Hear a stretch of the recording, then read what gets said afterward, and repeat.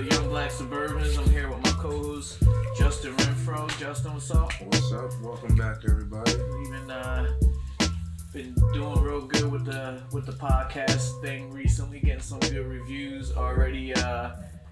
You already picked up a little interest in maybe having a future sponsor. Yeah, things are definitely picking up. People like what we're putting out, so stay tuned for more. Right. Today, on our show, we got a very, very special guest. It's not every day that somebody can get a world champion boxer to be on their show, but when that boxer happens to be your own father, it tends to be a little bit easier for you.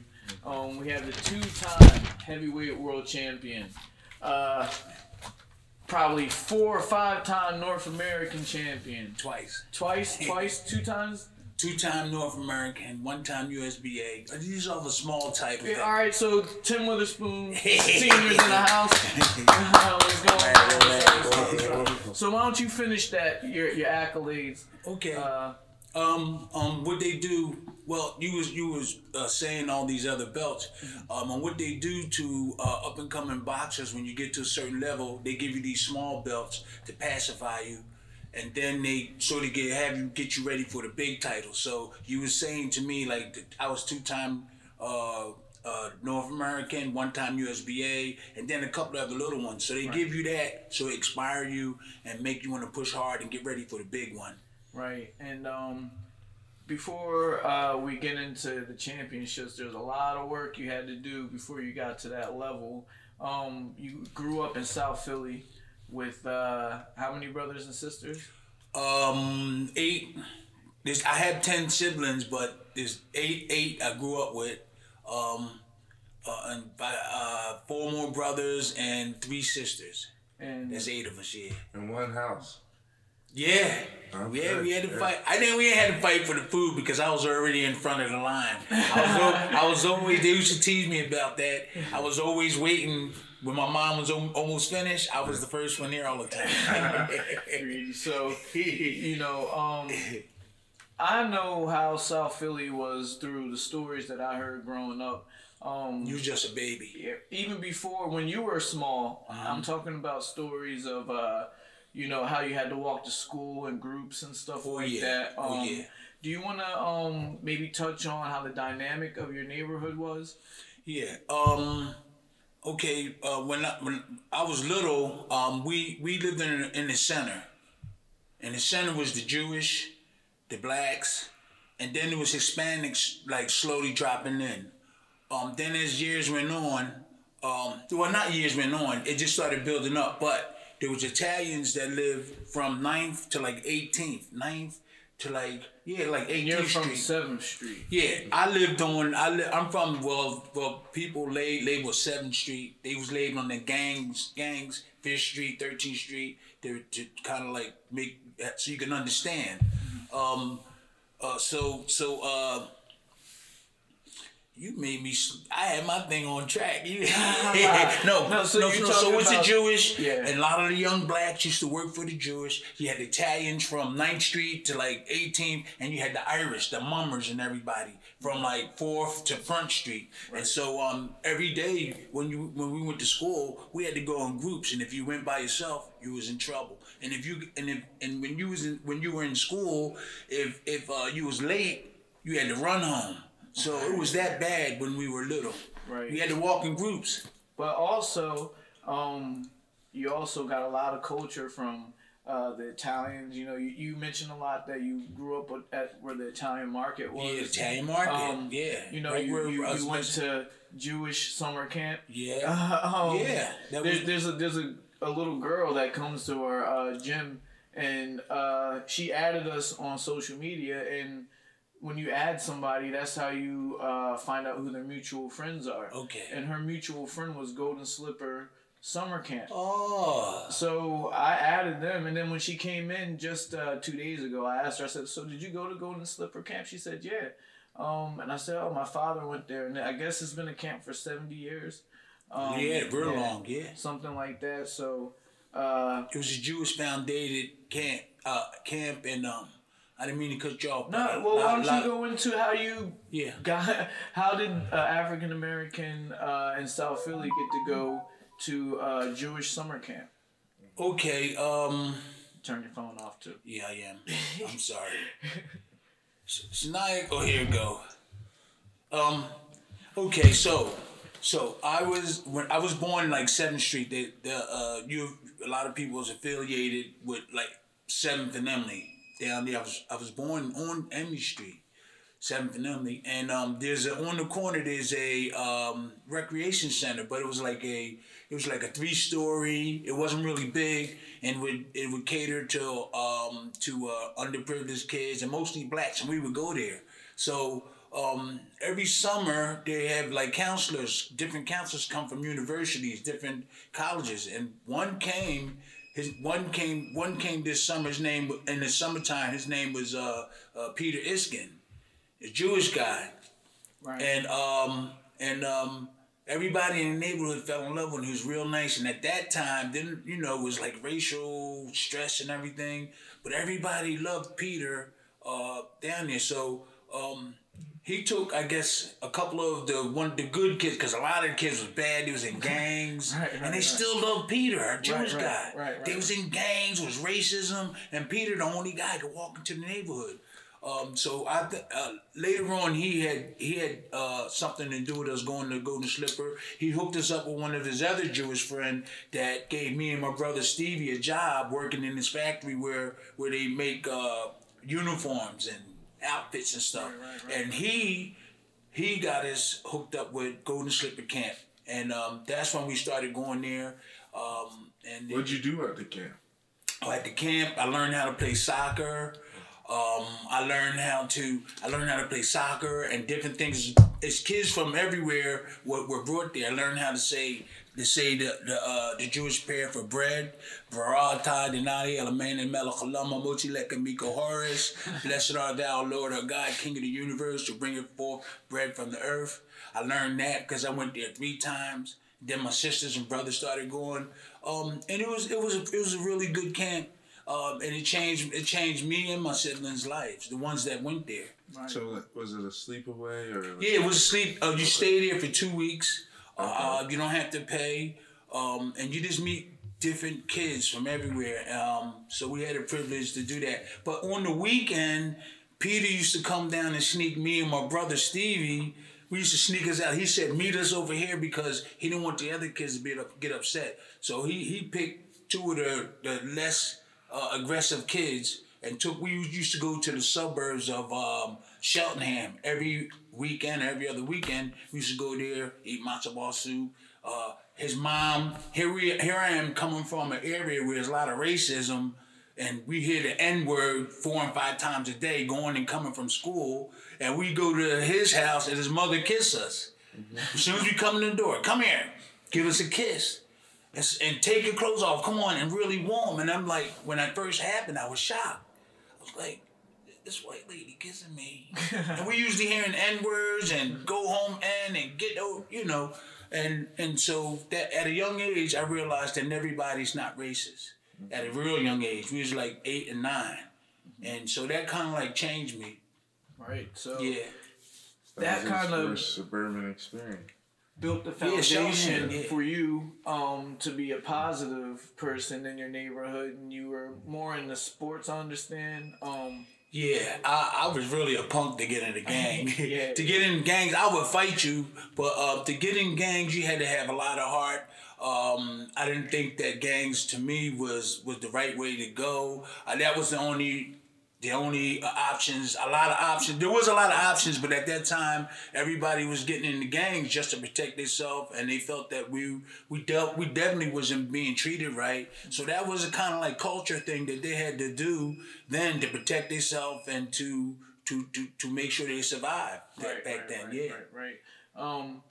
And your survival was through sports, though. Yeah. Sports, and through sports. Matter of fact, all my siblings was involved. All my brothers was involved in sports. But my oldest brother, your Uncle Ralph, he wasn't. He played football one time, but he was involved with the gangs. Right. And he kept us out of it. Right. If you even thought about being in the gang, we was in trouble. Not from mom or dad, from my oldest brother. Right. But he was in the gang. Right.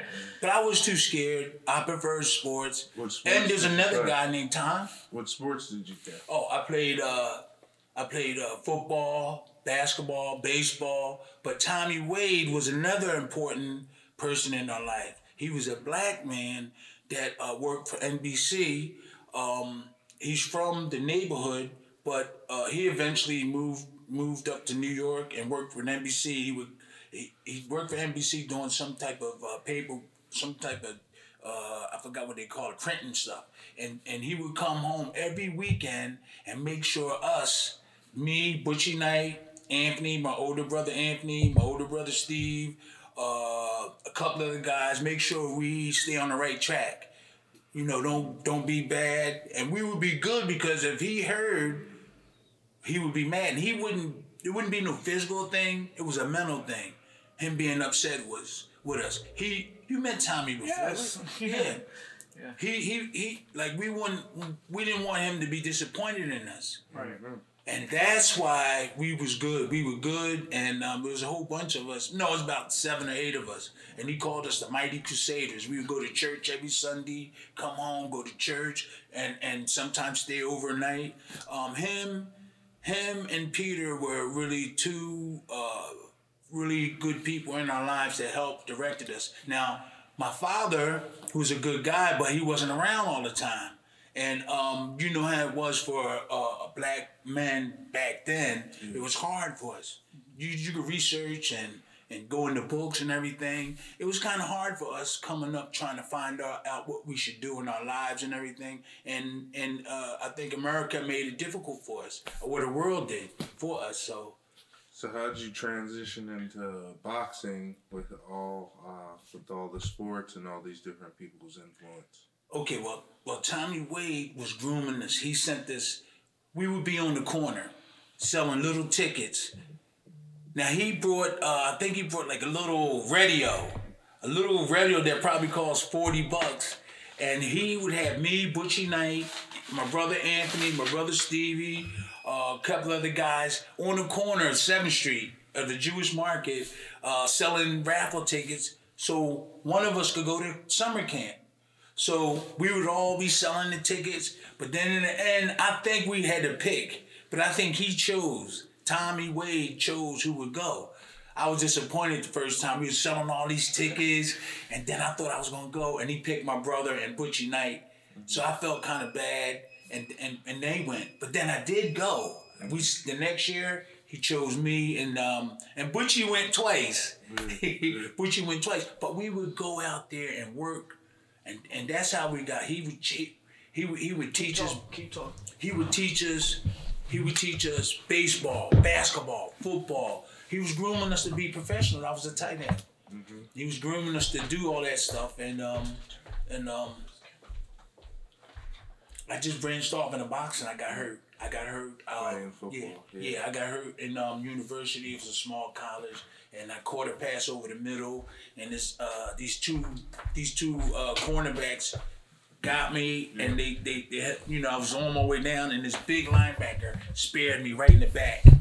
He hit me right in the back, and so, I tried to recover. They sent me to the rehab, and then a lot of stuff went wrong, and me and my friend went home.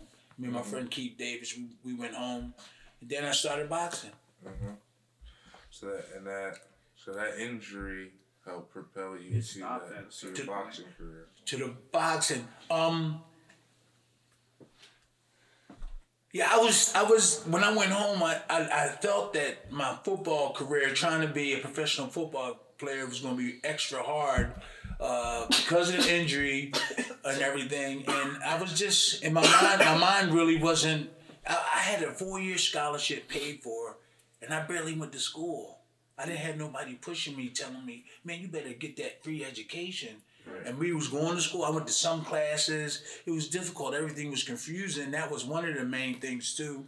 And I realized later that I blew a free education, which I would tell my kids and anybody else, if you get a free 4-year scholarship, take advantage of it. I didn't have no support to tell me, yo, stay in there, do this, do that. You know, my mom had to raise 8 kids. Right. And it turned out, though, to be a blessing in disguise in a way, you know, because you came home and do you remember your first experience going to the boxing gym? This might be hard. Right? No. When I well, for me it's hard because I can't remember. But you were actually an adult when you first went to the boxing gym. What age was that? I think I was 20 or 19, 20. Yeah. Right. And so you decide that I'm just gonna go to the boxing gym. All right. What happened? Okay, I came home. You know, me and Keith, we came home. I thought my mom was a little disappointed. I told her the story, though. I told her the story, what happened about us getting there. So, Buster Drayton, I don't think Earl Hargrove, who two champions from my neighborhood. There's like 4 or 5 of you from the same neighborhood that became world champions. There's 3. 3? Yeah, Anthony, my brother Anthony had a small title. Right. But he was on his way to a championship. All from within blocks of each other around the same time. A couple of those guys are a little bit older than you, right? Yeah. But that's amazing. Air the Pearl. Something in the water down there at that time. Yeah. So, you know, you're in there, you're training. When did you finally realize, like, whoa, this is what I want to do with my life? This is...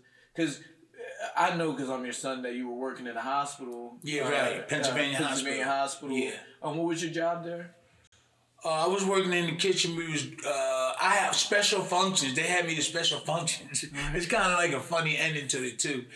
They put me on special functions with a couple of other people. It's like all the important surgeons and doctors coming from different parts of the world and from different parts of the country, and we had to set the whole setting up. Food, wine, all that stuff and all that. And then we had to pick the tables up. So it was me and several other persons doing that. Afterwards, I would take the wine. They leave a lot of wine and we would drink it. So when he didn't want to talk about that. No, it's okay. Because it's okay. There came a point where you decided, like, I'm going to go full steam with this boxing. And when did you decide to leave the hospital? And that you were going to try this as a career?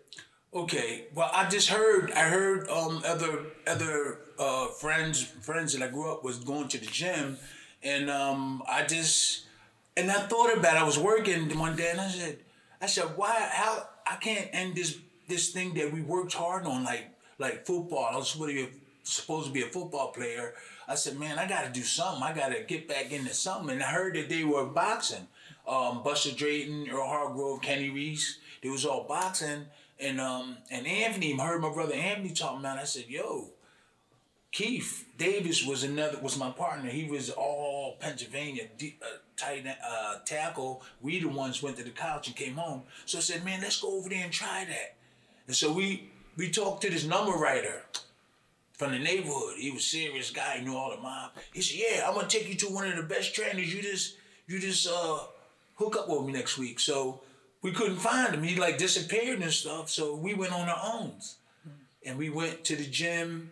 I told my brother Anthony. I think came a little bit after. So we went to the gym. We walked up the steps, the old Pass Young gym. We walked up the steps and just looked out. And but Buster Drayton was the one that encouraged us to go to his trainer. But we were supposed to go to this other guy. Buster's a good guy, though. Yeah, that's my man. But he said, yo, I got a guy for you, but we were supposed to go with the number writer. Right. So we didn't wait for him and went with Buster. Right. We ultimately wound up with a trainer that wasn't so good. He was a nice old man, but he wasn't good to take you all the way. Mm-hmm. Yeah. And Clarence Booker was his name. Clarence Booker. Yeah. So you had to come to the realization that you needed a little help, and you went out and you found somebody else that kind of changed your life. Okay. You talking to Booker. So we already know you said Booker. Yeah. You said he couldn't take you to that level. You found, but I didn't. How did you get from that level to becoming 2-time world champ? How did that happen? Okay, so I was real quick. I was with Clarence Booker. Also was Buster Drayton. Buster Drayton knew how to fight a little bit before he went there. I was my very first fight, real quick. My very first fight, they put me in there with a 4-time Golden Glove winner. And I didn't think that was unusual till afterwards, because I'm just learning. So I get in there, the bell ring, I'm fighting this dude, he's really big and we banging, and he was banging me up. So after the fight, I had blood in my mouth and everything, and I was like, man, the rest of my career can't be like this. Right. So then, I won 5 more fights. I ran 5 more fights, or 6 more, and then I fought Joe Frazier's son for the finals, and I lost the decision. It was a close fight. Then Marvis Frazier. Yeah. Then it was the word going around that Larry Holmes, the great Larry Holmes, wanted, because they heard about me, wanted to see what I was like and wanted me to be a sparring partner. They was gonna pay me $1,000 a week. They told Clarence Booker, and Clarence Booker never told me. And these are all a lot of things that you learn on your way up a ladder to try to be successful. So Clarence Booker never told me. So somebody had told me this. And I didn't confront Booker. So I just left. I left and I went to spar with Saad Muhammad.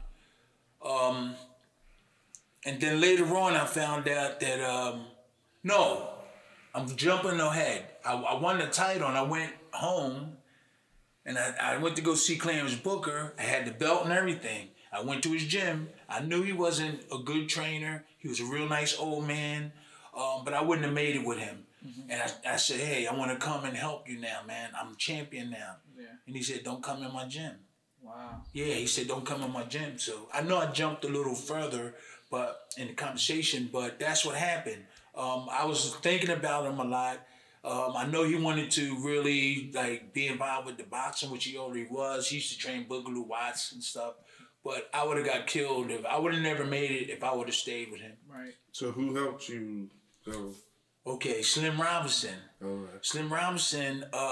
What happened was when I came home and I started sparring with Matthew Saad Muhammad, and his manager and trainer was Nick Bellafury. They were trying to get me. But I already knew that Slim Jim Robinson and wanted to, and I knew he was a better trainer. I knew Slim Robinson was a better trainer. He trained Mike Rossman, the Jewish bomber, who was really a good light heavyweight. I was hanging out with him at the... How long ago? When I went to go accept an award with you. Oh, for right. You at the Leah Core Center. Yeah. And... No, I was somewhere else, and I was in England. And you were in England. Yeah. But the award ceremony was at the Leah Core Center. Okay. And he wouldn't leave me alone because I was your son. So he was excited. Oh, Tim. Yeah. I'm like, all right, Mark. I left a good. Yo, man. A nice guy, man. I know. Nice I wasn't guy. nasty to people and all that. I wasn't nasty, Yeah. a jackass, or nothing like that. And, I want my mom to be proud of me. My mom and people that was behind me. So I didn't want to leave no bad things. So I found out. I knew Slim was a good trainer because when I was training with Clarence Booker, he was right across right where you could see each other in the same gym. They changed right there and we changed right there. And so and I know that they were trying to do something because when I was in the gym, there was word going around, they were saying that, that they were trying to get me to go with them. And eventually I did. I had to do it. Right. Well, I wouldn't have made it. You ended up becoming successful. Yeah. And technically, you're the reason why this show is called Young Black Suburban.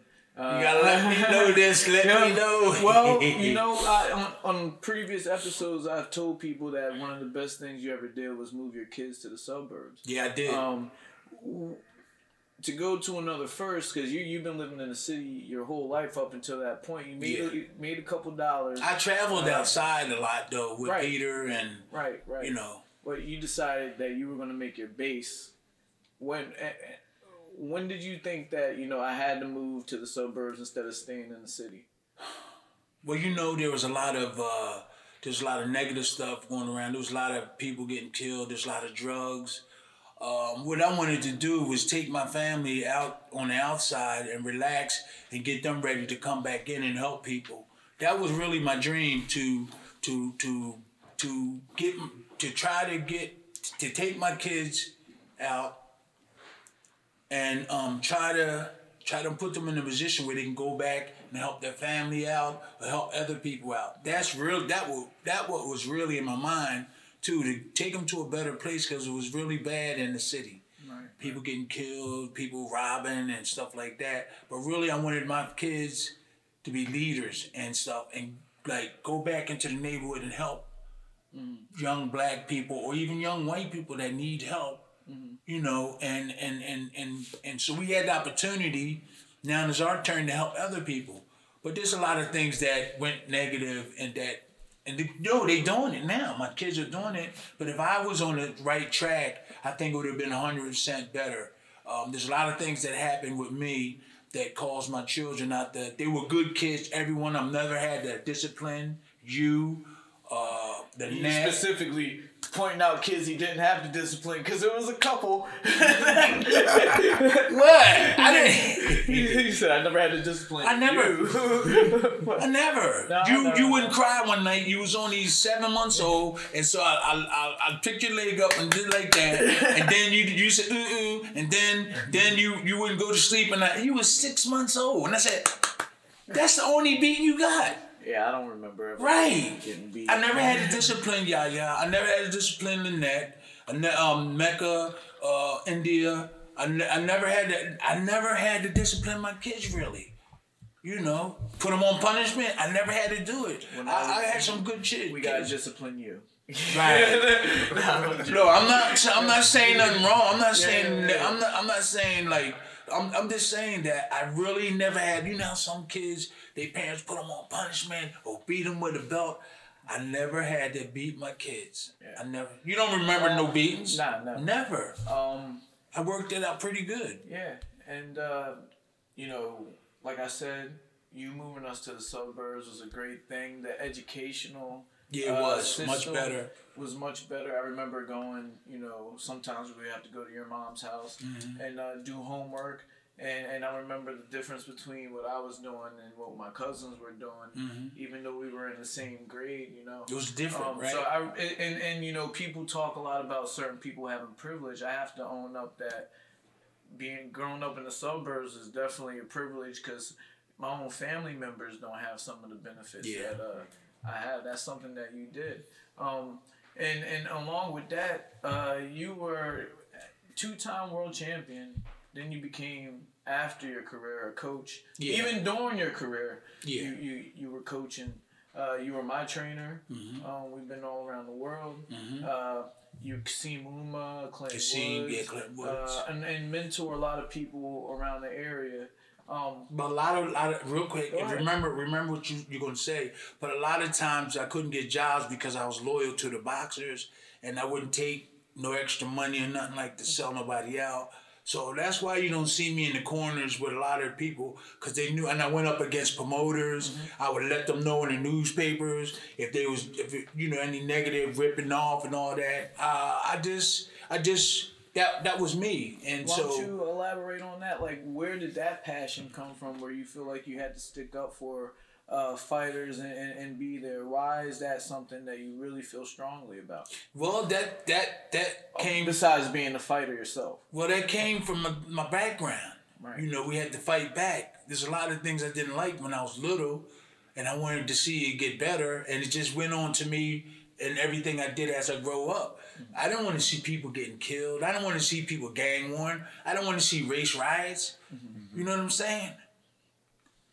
I don't want to see that stuff. So whatever I could do to try to make things better as you know, when you get bigger, you know. But wait a minute, I forgot what's the first thing you were saying. That was very important. You threw me off too. Yeah. No, he was talking about you got into boxing and how after your fighting days, you were trying to protect the boxers. Yeah, when I was. I was just trying to point you in a direction. I didn't talk get hit about that much. you know, some of the things that happened to you in your career, and the reasons why That's one of the reasons. Yeah. So you know, you're Don King was your promoter. Yeah. Okay. Well, yeah. With Don King, we heard about him. I didn't want to go. I didn't really want to go with him. And I'm gonna say this on the podcast. My manager was Mark Stewart, and this is serious stuff. He was serious. We had a situation like Mike Tyson did. In other words, he had everything set up for him. He had managers getting his money, representing him. So did we. Me and my brother Anthony, Bernard Hopkins' uncle Artie McLeod was with us, Greg Robinson, my brother Anthony, and he had Sterling Quick. We had a team. And my manager, Mark Stewart, was going to make Don King pay this. We used to sit down and have meetings. We had everything. We had meetings and setting up and like signing like writing notes down and all this type of thing. He got us everything we needed. A car, place to stay, was giving us a weekly salary. He said, we're going to make Don King pay. You know, and he wasn't really talking negative business-wise. He said, we're going to make Don King pay. And then we eventually wound up with Don King when his partner, Mark Stewart's partner, Larry Levin, got caught with drugs, a lot of drugs. Larry Levin, they called him Dr. Snow. I didn't realize what was going on. I was always wondering why everybody in the office was sniffing. And I go to the office. When I go to the office, I seen people doing this in the office. But we really went downhill when Larry Levin, who was a really nice person, Mark Stewart was really good. They were a good guy. He was a dentist. They called him, you know, if you look it up, you'll see Larry Levin was a dentist. And he had... That's why they called him Dr. Snow. And so they got busted, and that's how we wound it up with Don King. And then we went with Don King. We had all the fights. And we're going to go forward with this thing, but I'm going to let everybody know we went through hell, and that's one of the reasons why I want to help boxers and do the right things. But in the end, it's not going to help me any by still criticizing Don. It's over. He punched me in the face. I punched him back. I'm going to continue on doing what I'm doing, helping boxers. I let you know how we should do stuff, you know, and I'm going to always help people, you know, because, you know, the boxing industry is getting better to me. But that's one of the reasons why I like you said, I want to, like we want to start unions, we want to start all kinds of things and try to make boxing like a boxing players association. That's what you know, one of the things that we're gonna be doing with the Solidarity Project is, you know, I don't know how big of a scale, you know, it's just the beginning, but we want to give retired athletes a place where they can work, where they can get a job, and give back, because a lot of us have a degree in our sport. And we have a lot to give back. So one of the ideas that I had was, you know, we have all these kids that are around here that need help. We see it every time we go to the city or we go to a boxing gym. There's a retired fighter who's either still working out or he got maybe one client here, or even when we go to an event, you see a retired fighter who's not doing anything in the sport but has a lot to give. So the Solidarity Project is going to help out with that, with us getting one retired fighter, one retired football player at a time, and getting them involved with giving back to these kids. There's no organization, there's no organizing once you retire. And that's what we need. After you retire, we need something there. Look at me, I feel rusty talking. When I should have been, they should have called me and other boxers in to do interviews. We home sitting down on the couch, so... this is only part one. We gonna get you back on. Well, I'm rusty. I'm rusty. The second time you're gonna be on the couch with a cigar. No, but what I'm trying to say, I'm rusty now. What they do in football, they call you guys right in and try to. I don't know how many they call you and put you in. With us, you just on your own and So but before we finish up, you know. We want to touch, you know, so some boxing fans. Boxing fans are gonna be tuning in. So like, give us like, what do you think's your toughest fight? I always used to say with my kid's mother. No. When people ask me that, that's what I usually say so they can laugh. But my toughest fight was with a boxer. Mark Wells was his name. Okay. But what it would have been an easy fight if I was in shape. So this was around the time that I was really having a feud with Don King, and so I had to have a plan to try to. I had left him and I had to try to get a plan to get back in the industry because I was kind of like blackballed if I didn't do what he say. So I said, man, I'm gonna go in there and just be friends, but have my plan, have my people ready to fight back. So I was going to start fighting, but we did have a plan to try to make sure everything was organized if some negative stuff going. So I went and talked to Don. He said, okay, Tim. I said, okay, Tim, I'm going to get you a fight. We back. We friends. We cool now. And he said, I'm going to get you an easy one this time. You just be ready, just be ready, right? So I didn't really train for this fight. I didn't really train because I said, me and Don cool again. So I just trained regular. So here the fight is in L.A., so we flew to L.A. As soon as I got to the airport, the people that picked me up said, you in shape? I said, no, man, Don, yeah. So you in shape? Right away. Yeah, Tim. And so I said, I'm okay. We just got an easy one this time. And they said, well, I don't know what you mean by easy. This guy just knocked Greg Page down. I said, what? And he said, yeah, this dude is a killer. And I was like, I've been set up. That's the first thing. I said, oh, God. Then when we got back to the hotel, a couple of my friends came up to me, senior people and stuff, said, Tim, we've been waiting down there because we knew they was going to pick you up at the airport to tell you, to talk to you, because if you ain't in shape, you in for a hard fight. So I was like, oh, man, I got set up. Don just want to use me just to get the other guy a step up. So I said, oh, I'm in trouble. I better go run. So I went up to the room. I wasn't loud. I was like, oh, let me hurry up. And I went change my clothes. So I was running. I ran where the Lakers play. Where that stadium where the Lakers play. I don't know. I can't think off the top of my head. Coliseum. So I started running. I was running. Then a car pulled up. It was my trainer, Slim. He said, what you doing out here? Running? You fighting in a couple of days. I said, Slim, they said this guy not great. I heard about it. I heard he said, get in the car. He said, if you do any running now, you definitely going to lose the fight. So he said, what was you thinking? He said, get in the car. So I got in the car. He said, go lay down. He said, go in your room, watch TV, don't do anything. He said, if you would have kept on running, don't you know that you would have had nothing left? So I'm starting to learn stuff then. So I said, okay, the fight come.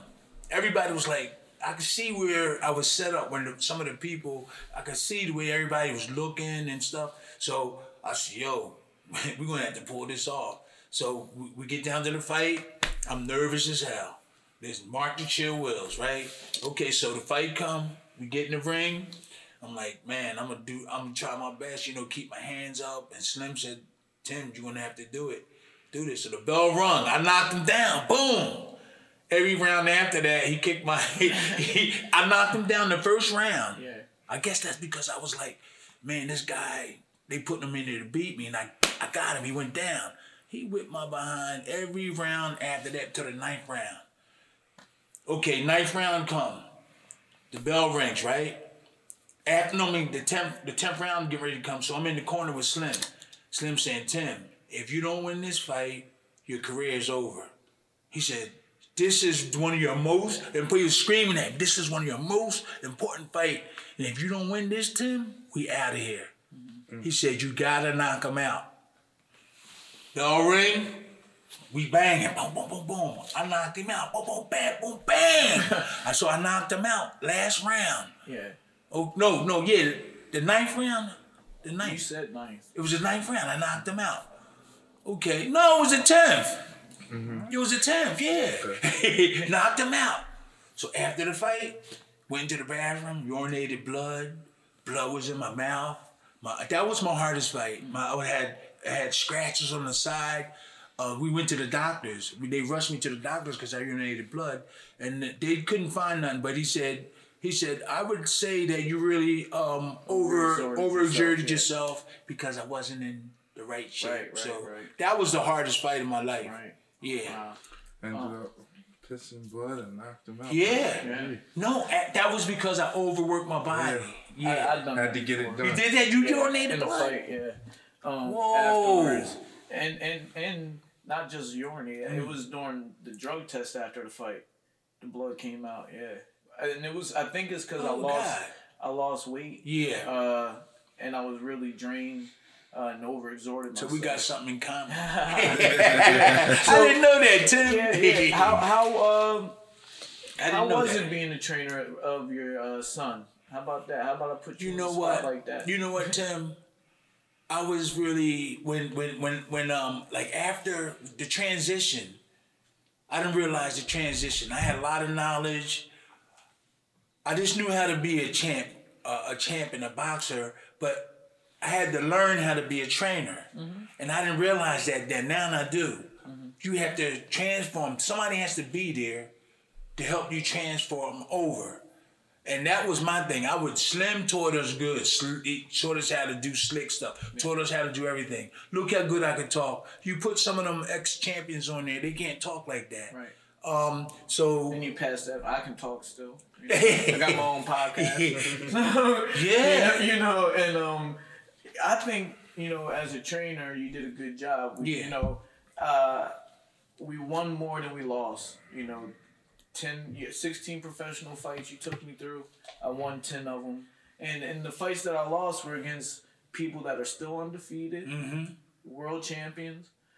So I think that I appreciate we did a good job. Everything that you did. We did a good job. And now we got We was rushing too, Tim. We was kind of like... I was learning on the job, just like you was learning on the job. You know? But you know what happened too? I was like, wasn't I still fighting? At first. At near the end, yeah. When I was an amateur, let me see, when I won the Golden Gloves, I don't think, were you still fighting? I think that might have been like the last year you fought. Yeah. 04. I think it was I didn't really know how to transfer real fast. I had the knowledge. I was showing you stuff too, but I wasn't there. I kept going in and out. Blaming himself. Look at him. Blaming himself. No. The bottom line, listen, Tim. Everybody wanted to train. We trained you. I trained with you. I had the knowledge. I just didn't know how to be a trainer so fast like that. I had the knowledge. I could teach you. But it's different. When you switch over, you got to switch over to be a trainer in your mind. I didn't have that. You know, if Slim was around, maybe he could have helped. You would have definitely... He trained me a couple times. Yeah, he did. So that was my problem. Learning how to be a trainer. I usually tell people that when I was getting ready to fight, you were more nervous than I was. Yeah, I was. I don't, you know, you got the false teeth. But I don't ever see him chewing gum unless it's before a fight. I don't ever see him chewing gum. That was a great experience, though, training, because Stevie, your uncle, had to work with you a lot. Yeah. And me and him bumped heads a lot. Yeah. Okay. We bumped heads a lot. And that caused a little bit of this you know, little problem there, but not a really big one, you know. So I do believe if I was ready to transfer over, his outcome would be a little bit different too. So I had to learn how to be a trainer, and a lot of people don't do that. You just I still think that it's still special. You got to share a pro career together. So and the next time we bring you on the show, we're gonna have T3 next to you. And have all three of us on there because we got Tim Witherspoon III, who, I was waiting for him because being somebody that did it since I was little, I'm like, I'm not going to just be here pushing him through it. But it seems like it's something that he wants to do now. He's pushing himself. Yeah. And he got 2 professional fighters that, you know, come before him. Yeah. I'm going to have to be in the locker room nervous, chewing the gum now. How do you feel about T3? What a nice kid. That's the thing. That's all you can say at first. You might have a different experience, but he's a really nice kid. They said that about me. They said that about you. That's what leads me to believe he's going to be a good boxer. I do think that he has a lot of something built up in him, and he's gonna let that energy come out in a positive way. If we connect our dots together and put them right, But you running the show, you gotta be there with him all the time. Yeah. I'm just there to help him learn how to so he can talk just as good as I can talk when it's over. So we got a good thing going if we can make it work. Seriously, definitely. What do you think about the current? This is a generic question. It's okay. What do you think about the current, the way that things are in boxing right now in the current era? I think that the money that's flying around is pretty good that they're getting. When I look at it, seems like the culture of or the skills are changing. Like back when you got the taste of some of the old stuff that they do. A lot of people are like the European styles, like they putting their hands up. A lot of people are doing that now in America, where you didn't catch Slim Robinson and Georgie Benton doing this. When if you could do this, you can get a point. So is that profiling? Is that like being pretty or something? I think you can get a point if you put your hand out this far. Yeah, you can just hit them. For me, when we used to train over in Europe and stuff. Oh, right. They really idolized the Cuban amateur boxers. Okay. And that's really what the Cubans used to do a lot. So I don't know if that's what they are trying to emulate or adapt to. But I feel like maybe that's where it started. Maybe a coach or something, a couple coaches were studying the Cuban team. That I don't know. I think they saw Floyd Mayweather do a lot of that too, and a lot of people imitating things that he does, and they don't realize that you can't do that. You got to find out who knows the foundation of that type of style. Make it your own. Yeah, way and create it. With that hand and stuff. But before, back in the day, the old timers, they used to, plant their feet, slip here, slip there. They used to bounce all the time. You make a good point because the amateur rule system used to be different back then when Sugar Ray Leonard was doing it. You were allowed to do all that stuff. Okay. And then they changed the rules. Okay. And now you're not allowed to roll anymore. Yeah. You got to. Yeah. So maybe that's something that they feel like it keeps them safe. That point system where you got to hit them with the white glove or something. Yeah. And then that comes up and turns into the pro style. It's like education. It's like you're going to university. You were in college or you were in 12th grade when you're in the amateurs. And then when you graduate, when you get out of the amateurs, you turn pro. So they're making it like it's some type of education. Like system. System. Yeah. And there's a lot of stuff about boxers. And then you graduate to professional. But you can't use certain stuff. This is what I think they should do real quick. They should allow that stuff because you're doing it in the amateurs, and then when you turn pro, you don't know how to. You're not prepared. Yeah. Exactly. You gotta learn some stuff. And it's stopping people being creative in there too. Yeah. You're no, that's the key. That's the key. Creative. Being creative. I want to go back into your past because you sitting in front of Muhammad Ali right now. And it would be a shame if we didn't mention. Gotta mention him. Ali and your history with him and your baby picture. How I got a baby picture. He just trying to get his mom's phone number. That's all. Oh, you talking about Ali? Ali trying to get his money. And Don King. Don King's wife is short too. Yeah. Yeah. Cool. But he played a big part of who you were early on in your career. A lot of people, and it's kind of trickled down to us too. Yeah. How did you end up even meeting or getting a job with Ali?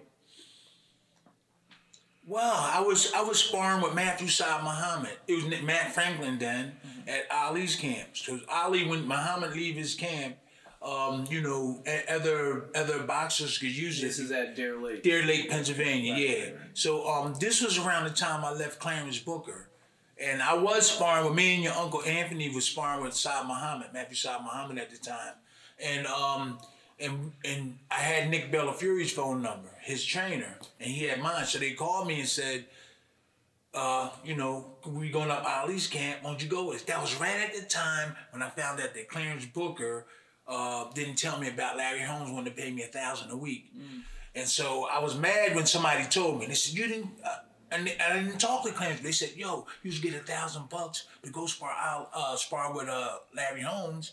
And so I never went to Clarence Booker. I just left and went up there with Saad Muhammad. That's what it was. Yeah. And when I went up there, what's the question you asked? How did you get to be with Muhammad? Okay, we sparring with Saad Muhammad, or was it with? It was with Saad Muhammad because I sparred with Eddie Mustafa also. Okay, so we was in there boxing. I was boxing with Saad Muhammad, and then Ali comes in out of nowhere. He just cars pulled up, but I wasn't paying the mind. I was sparring, and then Muhammad walks through the door. Everything stopped. Everybody stopped. Right. Yep. And Ali came in. Started, doing all this and being friendly and everything. And then he was saying, yeah, I'm getting ready to fight Larry Holmes. Yeah, he was talking to other people. Then we started sparring, and then we stopped. We was all talking. He saw me spar a little bit, and he said that I want you to be my sparring partner. I'm getting ready to fight. That's how it started. I'm getting ready to fight Larry Holmes. And they said, hey, okay, all right. And so I gave them my phone number and everything, and then I went home. After the camp, I was with Saad Muhammad. He fought, who's the guy from England? John Conte. Remember John Conte? Yeah. We was hanging with John. That was Belfast in Ireland. Yeah, he was in Belfast, right. Yeah. You fought in Belfast? Nah, we were over there for a dinner show. Yeah. Oh, right. Yeah, so we met John Conte. He was a really nice guy, guy. And so after that fight, I went and started sparring with Muhammad Ali. It was a great experience. Who would want to be like this guy, Mm-hmm. He would be sleeping in his bed, and people would sneak behind security to try to wake him up, to talk to him or get an interview. And if they did that, and then the security would try to come get them, he would tell them to leave him alone. I seen him do it like 4 or 5 times. They would sneak past the gym. You sneak past the gym to get to his room in the back, and the kitchen is over this side, and they would sneak through. And Ali would just stay up. He would stay up, and I said, man, I want to be like that. I want to be able to be like that. And he was really cool. Yeah, so who fought Larry Holmes first, you or him? He did. He did? Yeah. All right, because I know it was around the same. How many fights after Ali do you know that you fought? Okay, so he fought him in 80 or something, right? I fought Larry Holmes in 83. He fought him in 80. Okay.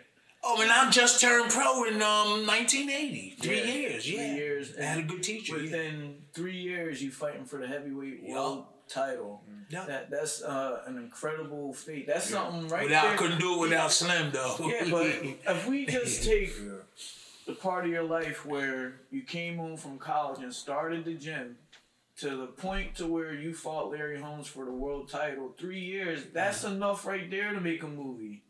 Let alone. I want to get in advance. Yeah, we gotta get somebody. to get in advance. I'm just joking. Let alone where you had to go through growing up in the city, like we talked about earlier, and some of the things where you didn't talk about, but you said that we had it rough growing up a little bit in the suburbs. Let me go ahead. Okay, let me say this. I think we got away with murder too. Yeah. Because by doing the sports. By doing the sports and somebody being on top of us, like Tommy Wade, Peter, and like my mom was always there, and I just didn't want to disappoint her. That's what helped us also. Right. Yeah. Right. So that's what really got us in the right direction. And plus, by nature, I didn't want to be in no bad stuff. Right. Yeah, I wanted the world to be better. I know a lot of young kids are like that. They see all this killing. Mm-hmm. They don't want to be growing up with stuff like that. That's how I was. And genetically, you pass that down to your kids. We're all doing positive things. Yeah. You're here at Witherspoon Boxing and Fitness daily now. I'm not going to tell people when you come in because you don't want to be around people. No, Corona right now. No, after Corona, Tim, I'm not doing that. I'm not doing the Corona. Yeah, so real quick before we end the show, because we got a lot to do today. You got to bring me back. Yeah, we're going to bring you back. We're going to bring your grandson on here. Okay, cool. Have a Tim show. Is there anything that you want to say to your fans out there? Real quick. My whole life, random people been sending me your mail with can you autograph this and pictures. So you got a lot of fans out there. And this is going to be all around the world. You have a message that you want to spread? No. Well, I do have a message and something to say about me and what I think I could have achieved if I was thinking a little bit different. I had the opportunity to be as great as Tyson and Muhammad Ali. I'm not saying greater or just as great, somewhere in that area. If only I would have had the right backing, if only I would have trained harder. Things always happen after it's over. And you look back and say, man, if only I would have did that. And plus, I was a nice person, too. And I wanted to spread love, and I wanted to help people and stuff like that. I don't have the opportunity to do that now. I do, but I wish I had it then. Because that's when the money was flying, and that's when the publicity, the cameras and everything. It happened so fast. But it happened so fast. The best we still got time to do it. You could have ever did was raise a young black suburban. Because now, we gotta pay me for that. We are representing us in a positive way, and we are doing exactly what you said with giving back and helping out the community. So I appreciate you for that. Thank you. That's 2-time heavyweight world champion Tim Witherspoon. Terrible Tim. on the Young Black Suburban podcast. Yeah, thanks for coming in and joining. All right, thank you. Okay. All right, that was cool. I like doing that, but see, this is the problem. We don't like they.